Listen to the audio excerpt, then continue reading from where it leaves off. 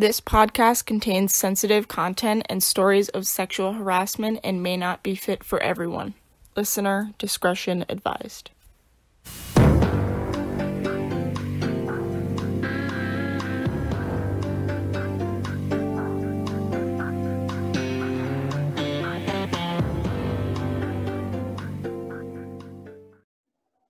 After the overhaul to Title IX, Justin Dillon, a lawyer, said, if the Trump administration had put half of the thought into the coronavirus as they did the Title IX regulations, we'd be going back to work by now.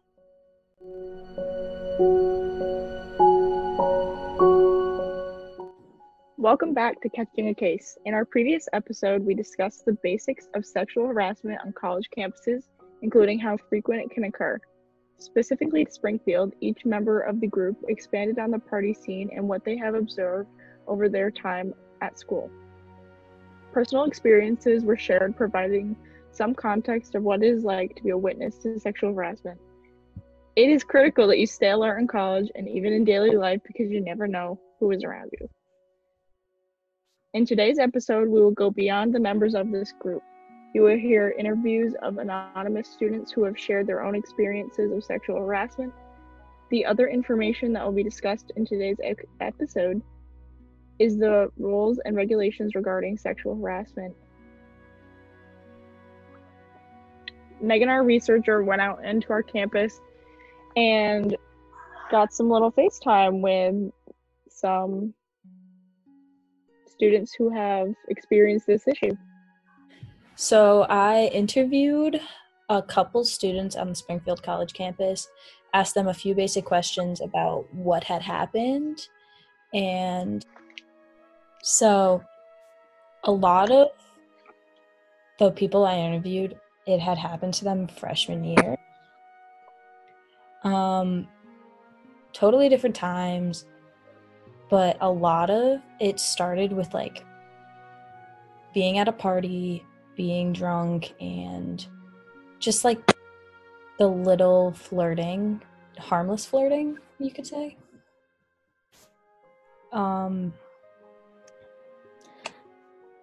Were there any other significant similarities between the people you talked to? A lot of the people I talked to talked about how they had been like held down or even choked to a point where they couldn't say anything, and had bruises on their necks for a decent amount of time. Some ended up getting raped. Some just got almost to that point, but got out of it. One person that I interviewed said, I was pretty drunk, but I still remember what happened. I wanted to go back to my room and I wasn't feeling too hot. He said he'd walk me back. When I got back to my dorm, I said I could get back to my room fine, but he insisted I walk all the way back with him. I was hesitant and thought he would leave when we got to my room, but he stayed. He was like, let's just lay down for a minute. Then he started to kiss my neck and grope me. I told him to stop, and then he started doing it again. He took it a step farther, and I kept telling him to stop, but he wouldn't listen. Then he put my hands around my throat and choked me so that I couldn't yell, and then it happened.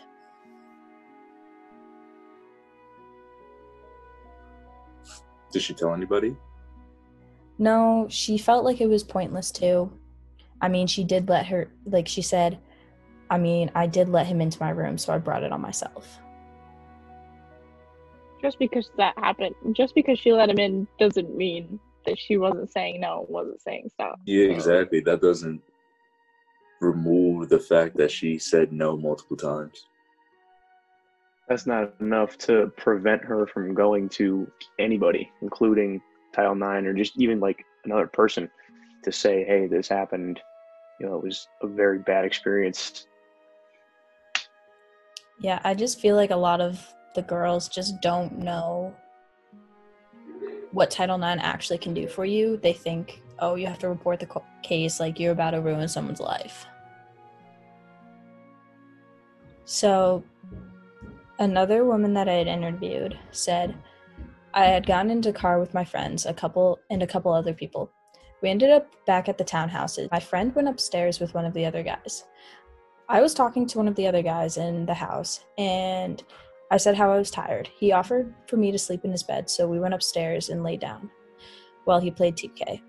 Then I woke up with his hands around my throat, and he was raping me. I tried to scream, but his hands were so tight I didn't make a sound. I started flailing my arms and legs until he finally got off me. I ran across the hall to my friend, and we got the hell out of there. The next day, I saw bruises on my neck. They were terrible. I had them for weeks.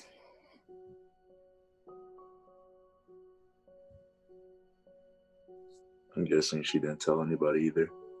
Nope. I don't think I could live with not telling someone. I don't know. Like, I just feel like I would not be okay. Do you think that you were the first person that like they told about this, or do you think they've gone to like their own personal friends first, or if they kept it in this whole time? Well, personally, this was one of my friends, and I knew she told her, well, she obviously told her friend that was in the room across from them, and she also told, like, her roommate, but she was, like, very hesitant on telling other people. So this is the first time you're hearing it? No, I heard this story multiple times. Oh. Yeah.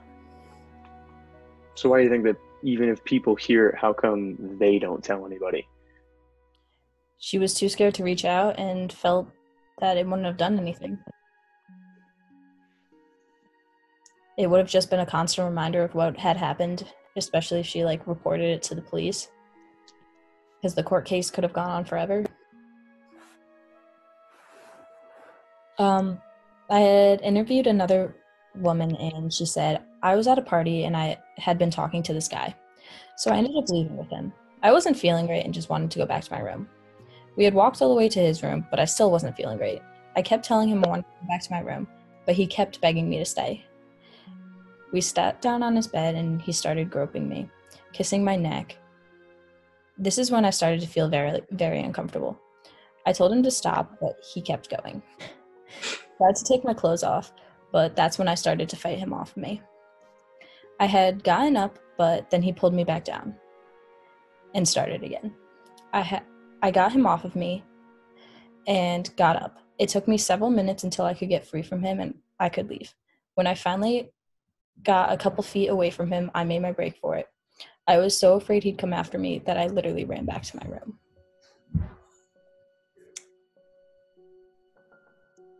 I have no words. I don't understand what would like why? After, like, reading these out, do you think it's worth it to even go out? So I feel like it ruins the whole mood of going out. You just gotta learn which townhouses to stay away from. You gotta learn the guy to stay away from. I mean, like, does that mean townhouses? No offense, but Townhouse 4. I mean, I hear it's Townhouse 4. I hear it's certain people. But, you know, I'd just be chilling there. So I don't see it. Like, I'd be in the back corner playing Cupcom. Just chilling.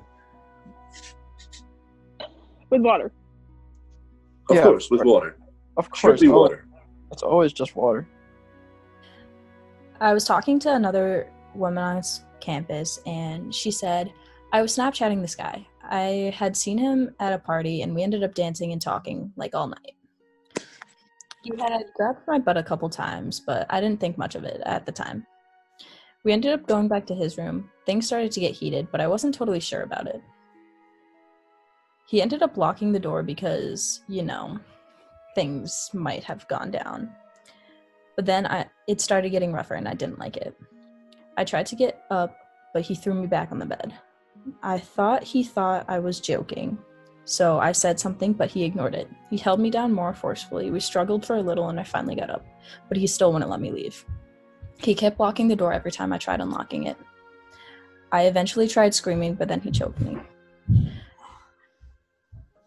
He undressed me and tried to have sex with me, but I put up a fight. Finally, I was able to get out. Jesus. That was the worst one by far.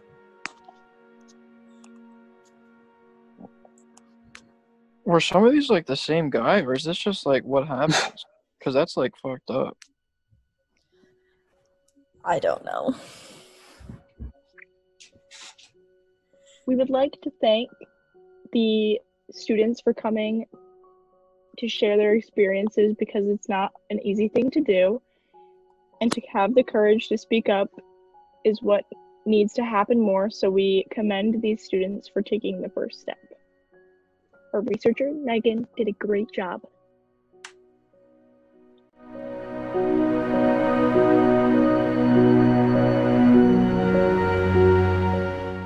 Title IX is one of those terms that is thrown around, but I don't think the average person really knows exactly what it means and what it entails.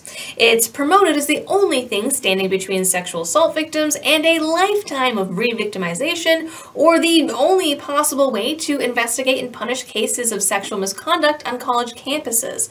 But really, all it means is that the university becomes responsible for what should probably be a criminal investigation into a violent crime, uses questionable and non-standardized tactics, and the worst thing that usually happens to the perpetrator is getting expelled. Doesn't really sound like justice to me. Like most government regulations, the stated goal is something moral and just that appeals to the emotions and a desire to make the world a better place, but in practice falls short and leaves behind a whole host of unintended consequences. To see how and why, we first need a brief history lesson. Title IX actually goes all the way back to 1972 and was an amendment to the Higher Education Act of 1965. Title IX reads, "No person in the United States shall, on the basis of sex, be excluded from participation in, be denied the benefits of, or be subjected to discrimination under any education program or activity receiving federal financial assistance." The law did wonders for equality and opened doors for women in the world of higher education and college sports. But that law, as it stands, doesn't say anything about sexual assault and how it's dealt with on college campuses. So the question becomes, how did Title IX morph from an anti-discrimination law to a set of rules on how colleges need to investigate and adjudicate sexual assault cases? These changes began in the 1980s with the movement to reconceptualize rape. Until then, rape was largely seen as something committed only by creepy, violent strangers and ignored the prevalence of assaults being committed by someone the victim knows. Advocacy groups began to argue that such crimes were a secret epidemic on college campuses and that the justice system largely ignored or failed these cases. Then in 1986, in an unrelated employment case involving the University of Chicago, the Supreme Court decided that sexual harassment falls under sex discrimination and thus was covered by Title IX. Also in 1986, a young woman named Jean Cleary was raped and murdered on a university campus. While Jean's murder was committed by a stranger, the Clearys and other advocates argued that acquaintance rape was an epidemic, especially on college campuses, and pushed back against the attitude that students should have sexual autonomy. Instead, the movement pushed for universities to not only recognize the problem, but to take preventative measures and find ways to regulate their students' sex lives. Jean's parents then founded the Security on Campus organization and led the legislative push to enact the Cleary Act, which was made law in 1990. Cleary's parents also argued that the university had failed to provide adequate security and safety information on campus, so the Cleary Act required all colleges and universities that receive federal aid to report annual crime statistics, disclose preventative and security measures, and develop and disclose procedures to be followed in the investigation and prosecution of sex crimes. Later amendments also required that the school offer victims counseling services and provide various living and academic accommodations. A series of Cleary Act violations were made public throughout the 1990s and brought media attention to the situation, creating the widespread perception that colleges and the justice system just didn't care about sexual violence. One solution to this problem was lawsuits against the schools themselves for failing to protect their students. One of these lawsuits included a 1998 case in which the Supreme Court decided that schools can only be held liable for private damages if they knew of and purposely ignored cases of discrimination, aka only if the schools engaged in deliberate indifference. The definition of sexual harassment also morphed to include all sexual violence, as sexual violence was considered to be an impediment to a productive learning environment and thus robbed students of equal opportunities. This led the way for another case that decided that schools could be held liable for ignoring cases of sexual harassment. And while there's no one landmark case that transitioned rape from a criminal issue to a university issue, in a 2003 case involving Yale University, a federal court ruled that rape constituted a case of severe sexual harassment and thus fell under Title IX. As a result, colleges passed stricter and stricter sexual misconduct policies, in part to address the problem and in part, no doubt, to avoid costly lawsuits. Because once a school has been accused of deliberate indifference, it's pretty hard to prove otherwise. The Obama administration then made Title IX a priority, and the government rolled out nearly 1,000 pages of new federal regulations devoted to sexual violence on college campuses. Unfortunately, while the government has implemented guidelines on what has to be done, it never issued any concrete rules on how universities meet those guidelines. About the only thing set in stone by the regulations was that universities could hold a lower standard of evidence than criminal cases, and that if they failed to uphold Title IX, they'd lose federal funding. The guidance also discourages universities from cross-examining students in order to prevent them from experiencing further trauma, even though cross-examination is one of the cornerstones of due process. All of this has resulted in a horrible mess that even feminist website Jezebel has sometimes called into question. Title IX defenders like KnowYour9.org will argue that sexual assault is actually too serious to leave to the criminal justice system, despite themselves admitting that there is widespread university mistreatment of sexual assault victims and that the worst punishment is only expulsion. Rape is a terrible, vile crime, and colleges have already demonstrated that they are not the appropriate avenue for any of these issues.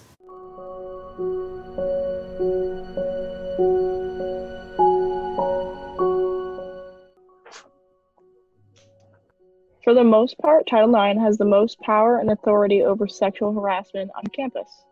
However, the rules have been altered recently to hear both sides of the story. If a victim accused someone of this act, they would be charged, and the school or police would handle the matter depending on who it was reported to. Education Secretary Betsy DeVos issued regulations on sexual misconduct in education. She expanded Title IX to include dating violence as a new category of sexual misconduct. Ms. DeVos said, "Today, we release a final rule that recognizes we can continue to combat sexual misconduct without abandoning our core values of fairness, the presumption of innocence, and due process."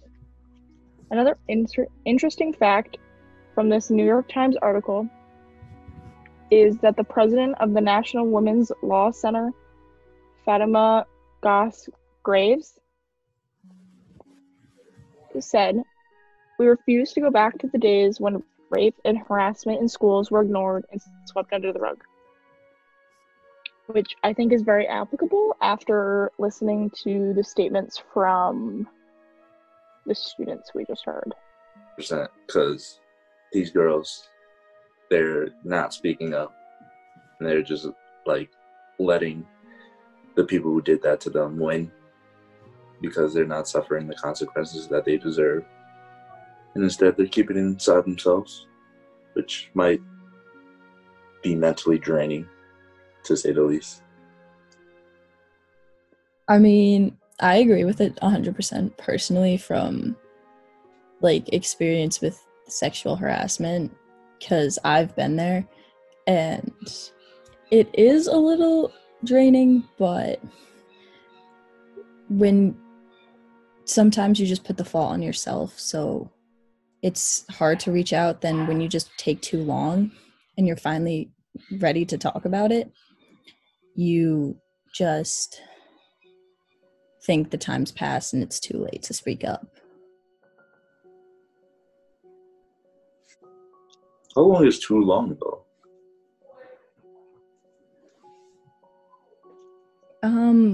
Good question. I mean, different people take different amounts of time to cope with it. Like, a good couple months had passed for me, so I was like, that's pointless. So you just let it go. Yeah. The new rules outlined this month highlight the need to limit the complaints that schools are obligated to investigate and bring those to the attention of officials with the authority to take more corrective action and not other authority figures. So schools would be responsible for only investigating actions committed on their campus. It is also required that schools provide students with a fair processing and to treat the victims and investigate complaints fairly.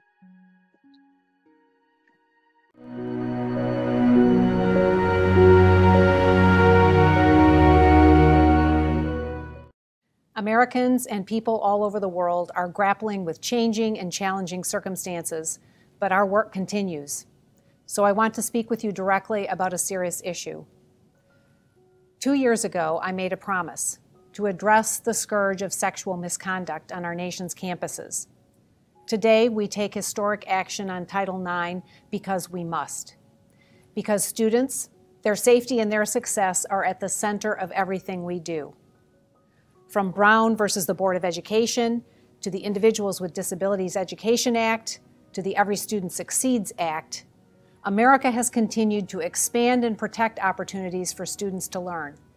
That's also true for Title IX. It was enacted to ensure, and I quote, "No person in the United States shall, on the basis of sex, be excluded from participation in, be denied the benefits of, or be subjected to discrimination under any education program or activity receiving federal financial assistance." Title IX is a just cause, and it's the law. Title IX has brought an end to many injustices since it was enacted, and the new rule we announced today will help end more. I take the responsibility of enforcing Title IX seriously. Our Office for Civil Rights takes that responsibility seriously. There is no place for sexual misconduct anywhere. Such acts are disgusting and unacceptable, especially when they're perpetrated in schools. In elementary and middle schools, high schools and colleges, vocational and graduate programs, no student's learning journey should include surviving sexual misconduct. No student should be made to feel alone or abandoned by their school. No incident should ever be swept under the rug. And no student or teacher accused should be punished before evidence proves responsibility. Students who are subjected to sexual misconduct deserve deliberate and decisive action that carries the force of law. I promised that the department would take historic steps to craft a rule to do just that. Today, we release that rule. It takes bold steps to protect all students and their rights, especially their right to learn. Our work began well before we drafted a proposed rule by meeting with survivors, wrongly accused, administrators, and those who walk side by side with students every day. They were tough conversations, but ones we needed to have. Soon after we made a draft for public comment available, we were pleased to see an unprecedented level of engagement. Indeed, that's what we wanted. We even extended the public comment period in order to hear from everyone who had something to contribute. We carefully read and responded to comments from the American people, more than 124,000. This is how our government should work: informed by the people, representative of the people, and for the benefit of the people. Today, we announce a final rule that recognizes we can continue to combat sexual misconduct without abandoning our core values of fairness, presumption of innocence, and due process. Our rule empowers survivors like never before. The pain suffered by each survivor due to sexual misconduct can be lasting and profound. These gross acts are often about control and power. Those who have no control over themselves attempt to exert it over others. Our rule puts survivors back in charge of their education and their lives. With our rule, if a student is harmed, he or she has control over what happens next. Under our rules, schools must offer survivors help they can't get anywhere else. Although survivors may wish to file a police report or sue in court, Title IX protects their education, separate and apart from what the police or the courts may do. Under our rule, schools must offer free, personalized services that help survivors keep their education on track. Under our rule, survivors are empowered to make themselves heard and to then determine the kind of school-level response that will best support their needs. This approach protects them from suffering trauma all over again. No matter which path a survivor chooses, they always have the right to supportive measures that help them heal and continue their education. These measures include academic course adjustments, counseling, no contact orders, dorm reassignments, leaves of absence, and class schedule changes. These are things schools can do almost immediately to make an important difference for survivors. If a survivor does choose to move forward with a formal complaint, our rule provides a clear process to do so. For the first time ever, Title IX codifies into law sexual harassment as the discrimination it is. Before now, administrations only addressed it through Dear Colleague letters, which are not legally binding and do not have the force of law. We owe students more than letters. We owe students more than good intentions. We owe them accountability through the law. We owe them rules that they can count on so they know their schools must take sexual misconduct seriously and treat everyone fairly. We wrote our rule to offer actual protections, and we respect the actual text of laws like the Clery Act, the Violence Against Women Act, and Supreme Court case law. And for the first time ever, our rule protects survivors of dating and domestic violence, as well as stalking. The previous administration only addressed these terrifying behaviors in a footnote. Further, our rule makes clear that schools must respond to incidents occurring where the school has control. Acts of sexual misconduct do not always occur in a dorm room, a locker room, a classroom, or a study hall. That's why we'll hold schools accountable for acts that happen in off-campus settings like school-recognized fraternity or sorority houses, on field trips, athletic events, during academic conferences, on travel, or on a school's computer network. Importantly, we added protections for K-12 students. We know that the number of sexual misconduct complaints in elementary and secondary public schools is tragically 15 times greater than it was a decade ago. Look no further than the disturbing and heartbreaking failures in Chicago public schools. Too many innocent young students suffered because adults didn't do their jobs. We took decisive action in Chicago, and we've since expanded efforts nationwide to ensure the widespread, shocking failure to protect vulnerable students doesn't occur there or anywhere again. Schools must promptly and thoroughly address incidents of sexual misconduct, including those that involve student-on-student misconduct and teacher-on-student abuse. No child should ever be preyed upon at school by those in authority, by those entrusted with responsibility for their care, or by fellow students. Adults at school must protect children, and they must foster safe learning environments. We are committed to ensuring that. Our Title IX rule covers new circumstances in which schools must respond to incidents of which they have actual knowledge. For K-12 schools, that includes reporting sexual misconduct by any person to any school employee.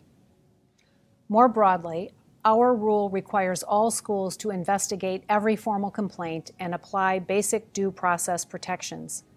Schools must follow fundamental principles like fairness, equal treatment, and the presumption of innocence. These are common sense measures that should be paramount in any effort to enforce Title IX. The truth is, however, the Title IX letter from the prior administration failed too many students. Survivors, those denied due process rights, and campus administrators all told me that the results of the letter did a disservice to everyone involved. Folks on the right, on the left, and those in between knew it wasn't working. There's the former president of the St. Louis County NAACP. He noticed that the unfair processes at many colleges disproportionately impacts African American men. He called for immediate reforms. The ACLU insisted that while conventional wisdom often pits equal rights and due process against each other, there are important ways in which these interests are shared. Both principles seek to ensure that no student, complainant, or respondent is unjustifiably deprived of access to an education. Supreme Court Justice Ruth Bader Ginsburg observed that some schools have not given the accused person a fair opportunity to be heard. She said, and I quote, "The person who is accused has a right to defend herself or himself, and we certainly should not lose sight of that. It's one of the basic tenets of our system. Everyone deserves a fair hearing," she insisted. Justice is not a political issue. It can only come from a process everyone can trust, a process widely believed to deliver fair and reliable results. The outcome of the failed approach created by the previous administration's letter was a lack of faith in the system, a lack of confidence in the outcomes. And that's not fair to anyone, most of all survivors. Too often, these young women and men suffered unthinkable acts, mustered the courage to report them, endured a grievance process, and thought they had achieved justice, only to have it overturned in courts of law. Those who insist that the previous administration's letter worked well can't ignore 171 lawsuits which found students' rights were not respected in campus proceedings. Many of those cases are disturbing. One involves a ROTC student who was accused of groping his ex-girlfriend while she was sleeping. The school found him responsible and suspended him without hearing from the ex-girlfriend herself, without citing evidence, and without allowing him to present evidence of his own. So the young man, training to serve his country, sued his way to the U.S. Seventh Circuit Court of Appeals. The court's panel of judges, all women by the way, ruled that the school's process, which determined guilt based on the accusation rather than the evidence, was fundamentally unfair. Another case involves a familiar scenario. One person's story contradicted the other person's story. The school's investigator interviewed many witnesses, but could not determine credibility. Yet a school appeals panel found one student responsible. That student sued, and the U.S. Sixth Circuit Court of Appeals ruled that if a public university has to choose between competing narratives to resolve a case, the university must give the accused student or his agent an opportunity to cross-examine the accuser and adverse witnesses in the presence of a neutral fact finder. And then there's the young woman in Kentucky who sued because the school's process was broken. The survivor was forced to relive her trauma through not one, not two, but appallingly 4 separate school hearings and 4 separate appeals. Process error after process error clearly did not serve the survivor well, and her case is still making its way through the courts 6 years later. Too often, students have been forced to sue to secure centuries-old rights to due process, which are enshrined in our Constitution. To be fair, schools were pulled in an errant direction by the previous administration's letter. Our rule puts an end to school processes that ignore survivors or ones that bypass fairness. Now, there are some who suggest these acts are so personally devastating that they supersede any kind of right, procedural or otherwise, that any complaint must be believed without even considering the facts. But survivors need more than belief. They need justice. And justice without fairness is no justice at all. So the way to a better Title IX justice process is not to undermine rights, but to uphold them. The way to a better process is not to reform it, but to replace it. The way to put an end to the crisis of confidence on too many campuses is to rediscover the fundamentals of our founding on which our framers staked their futures for the sake of ours. These are enduring, universal principles. They first found their voice in the Magna Carta in 1215, when a king for the first time acknowledged that his power was not absolute. Inspired by that truth, the father of our Constitution, James Madison, said that government is instituted and ought to be exercised for the benefit of the people. Indeed, it ought to be. But Madison knew that wouldn't always be the case. So he introduced several amendments to the Constitution, the Bill of Rights, including one that, like the Magna Carta, redefined how people relate to their government. No person, Madison insisted, shall be deprived of life, liberty, or property without due process of law. This well-established right is the people's safeguard, a bulwark against what John Adams called the uncertain wishes, imaginations, and wanton tempers of men. Due process is for everyone because it is a principle that generations of people have abided by in order to uncover the truth. Our rule restores due process protections for students on both sides of a Title IX incident because due process is not just for the accused. California's Second District Court of Appeal ruled that when the accused does not receive a fair hearing, neither does the accuser. Our rule requires that a fair grievance process must include the right to written notice of allegations, the right to an advocate, who may be, but does not need to be, an attorney, and the right to submit, examine, and challenge evidence. When a survivor and alleged perpetrator disagree about what happened, an unbiased decision maker needs to reach a factually correct conclusion. The fair and effective way to do this is for each person to tell their side of the story and answer probing questions. So institutions of higher education must hold a live hearing where advisors conduct cross-examination. Now, this isn't without reasonable limits. Survivors are shielded from having to come face-to-face with the accused. The rule forbids the parties from ever personally cross-examining each other. It also expands rape shield protections and excludes questioning that is irrelevant or privileged. A fair finding must equally apply a standard of evidence so that schools do not apply one standard for faculty and another for students, whether it be the preponderance of evidence standard or the clear and convincing standard. And a fair finding must never assume one party is credible and the other not. The final finding must explain how and why the decision maker reached conclusions, and it must offer both parties an opportunity to appeal. Our rule protects survivors against any kind of retaliation, whether they report sexual misconduct, file a formal complaint, participate in a grievance process, or choose not to. Ultimately, our action today brings us closer to fulfilling Title IX's promise: equal access to education for all students.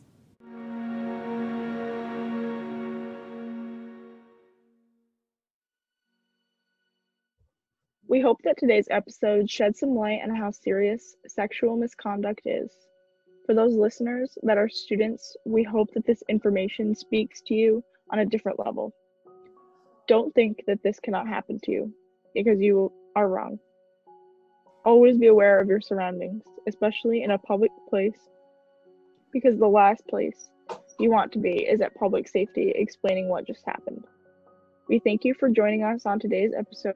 Don't forget to follow us on Twitter and Instagram at Case Catching, and tune in next Monday, where we will take a closer look into the Title IX conditions, including an interview with the Springfield College Title IX coordinator. Stay safe, stay alert, and don't catch a case.